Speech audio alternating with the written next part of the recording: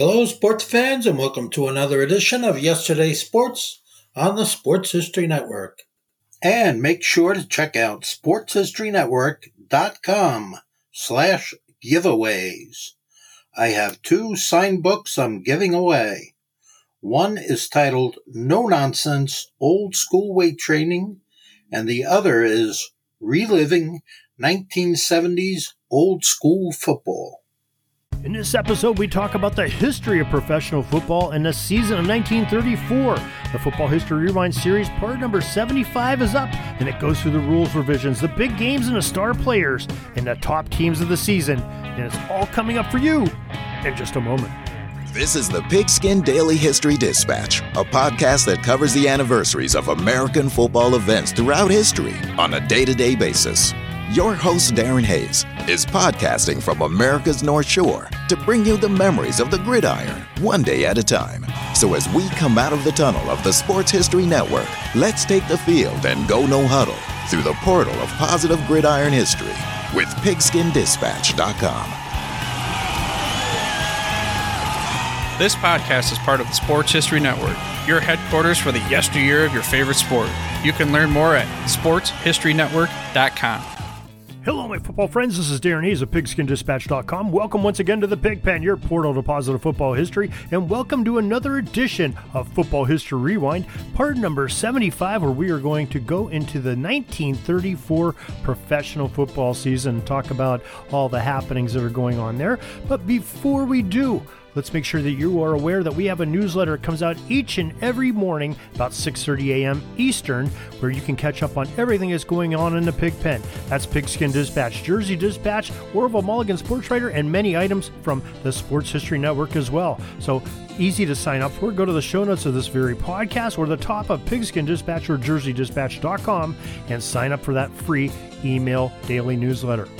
Now, 1934 in the NFL. It was the 15th regular season of the National Football League.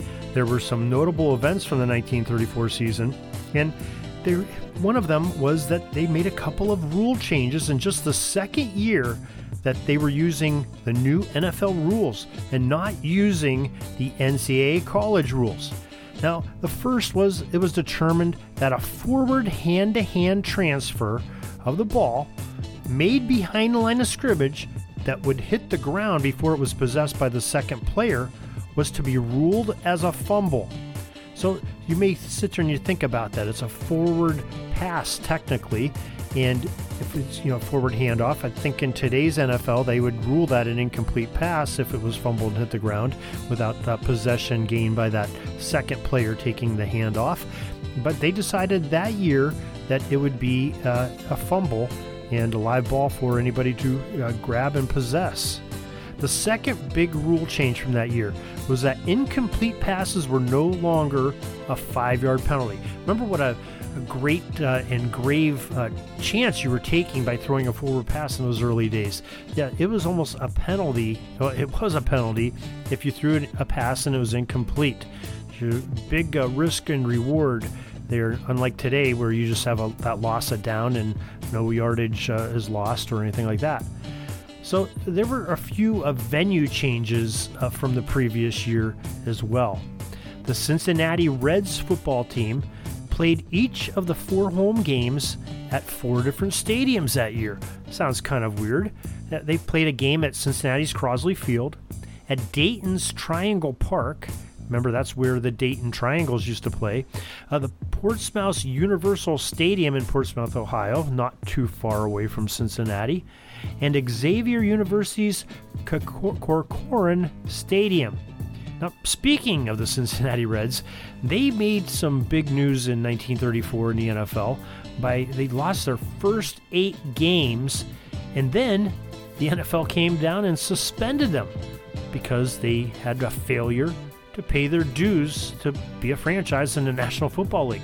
That'll get you kicked out real quick. NFL is a business and got to pay your dues. Now, also in that year, this might be one of the bigger pieces of news before the season, the franchise in Portsmouth, the Spartans, finally succumbed to lack of funds. On March 24th, 1934, the Portsmouth franchise was sold and moved to Detroit, where they've resided as the Lions as their moniker ever since.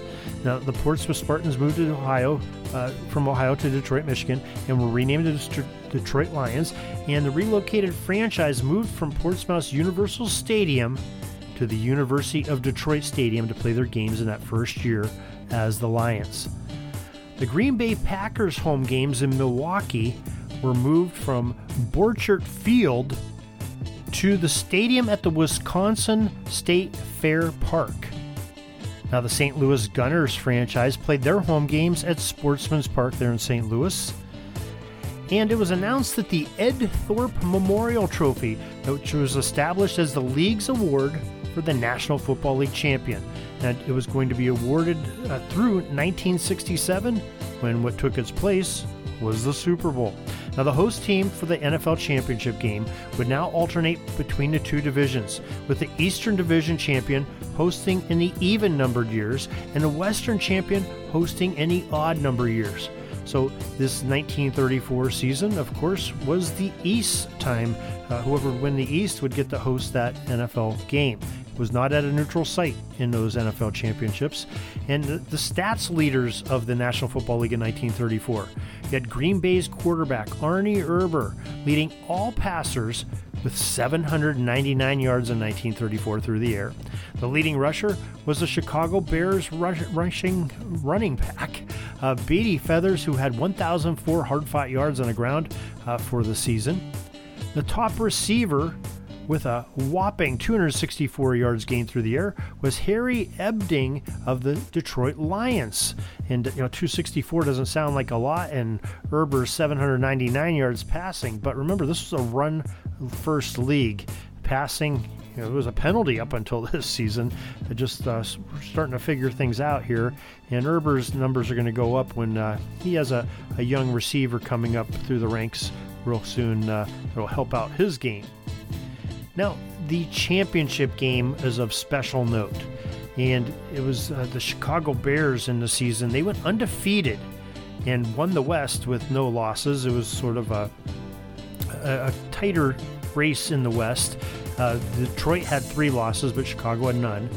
But over in the East, the New York Giants ended up winning that with an 8-5 record, much worse. So the championship game was going to be the New York Giants hosting the Chicago Bears, who were undefeated. So I'm sure the betting lines out there were, everybody figured Chicago was just going to wipe the floor with the New York Giants. The Giants would have no choice, no chance, and would just be, whooping dogs by the powerful Chicago Bears. Now, this 1934 title game, in this year of change and innovation, it is remembered as the Sneakers game. It's a memorable moment in NFL history, and we're going to talk about that right now. This game was played on December 9th, 1934 at the Polo Grounds in New York City, and the National Football League has gone on to remember this game as the Sneakers game, and we'll find out about that in just a second here. It was a rematch of the two teams that played in the 1933 league championship contest, in the Chicago Bears and the New York Giants facing off. Bears entered the game as the favorites.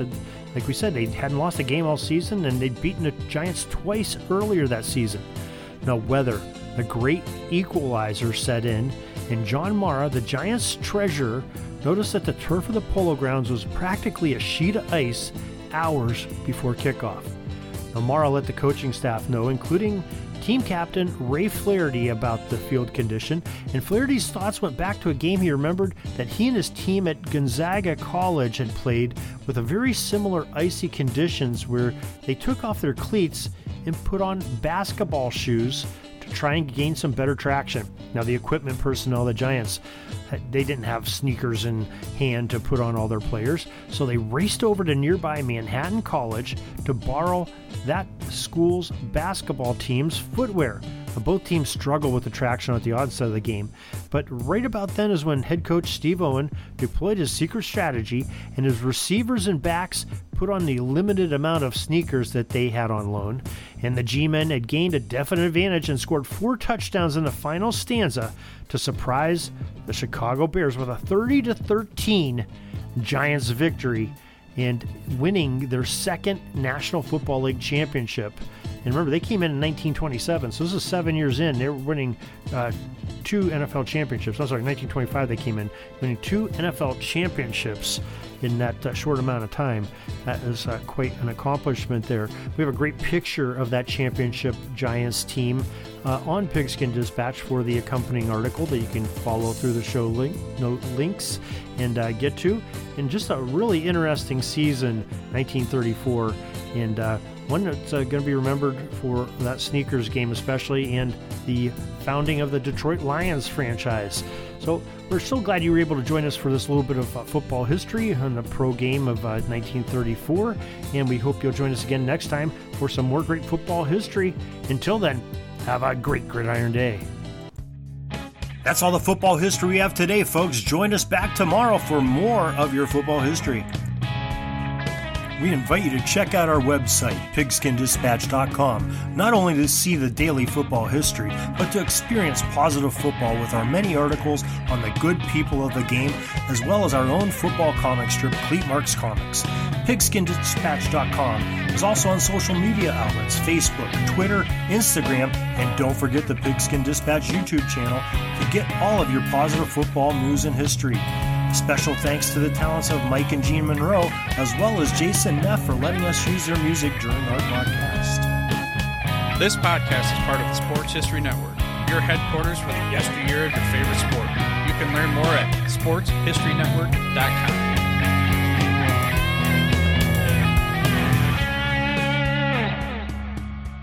Hey there, football fans. This is Ross, the host of the Pigskin Tales podcast.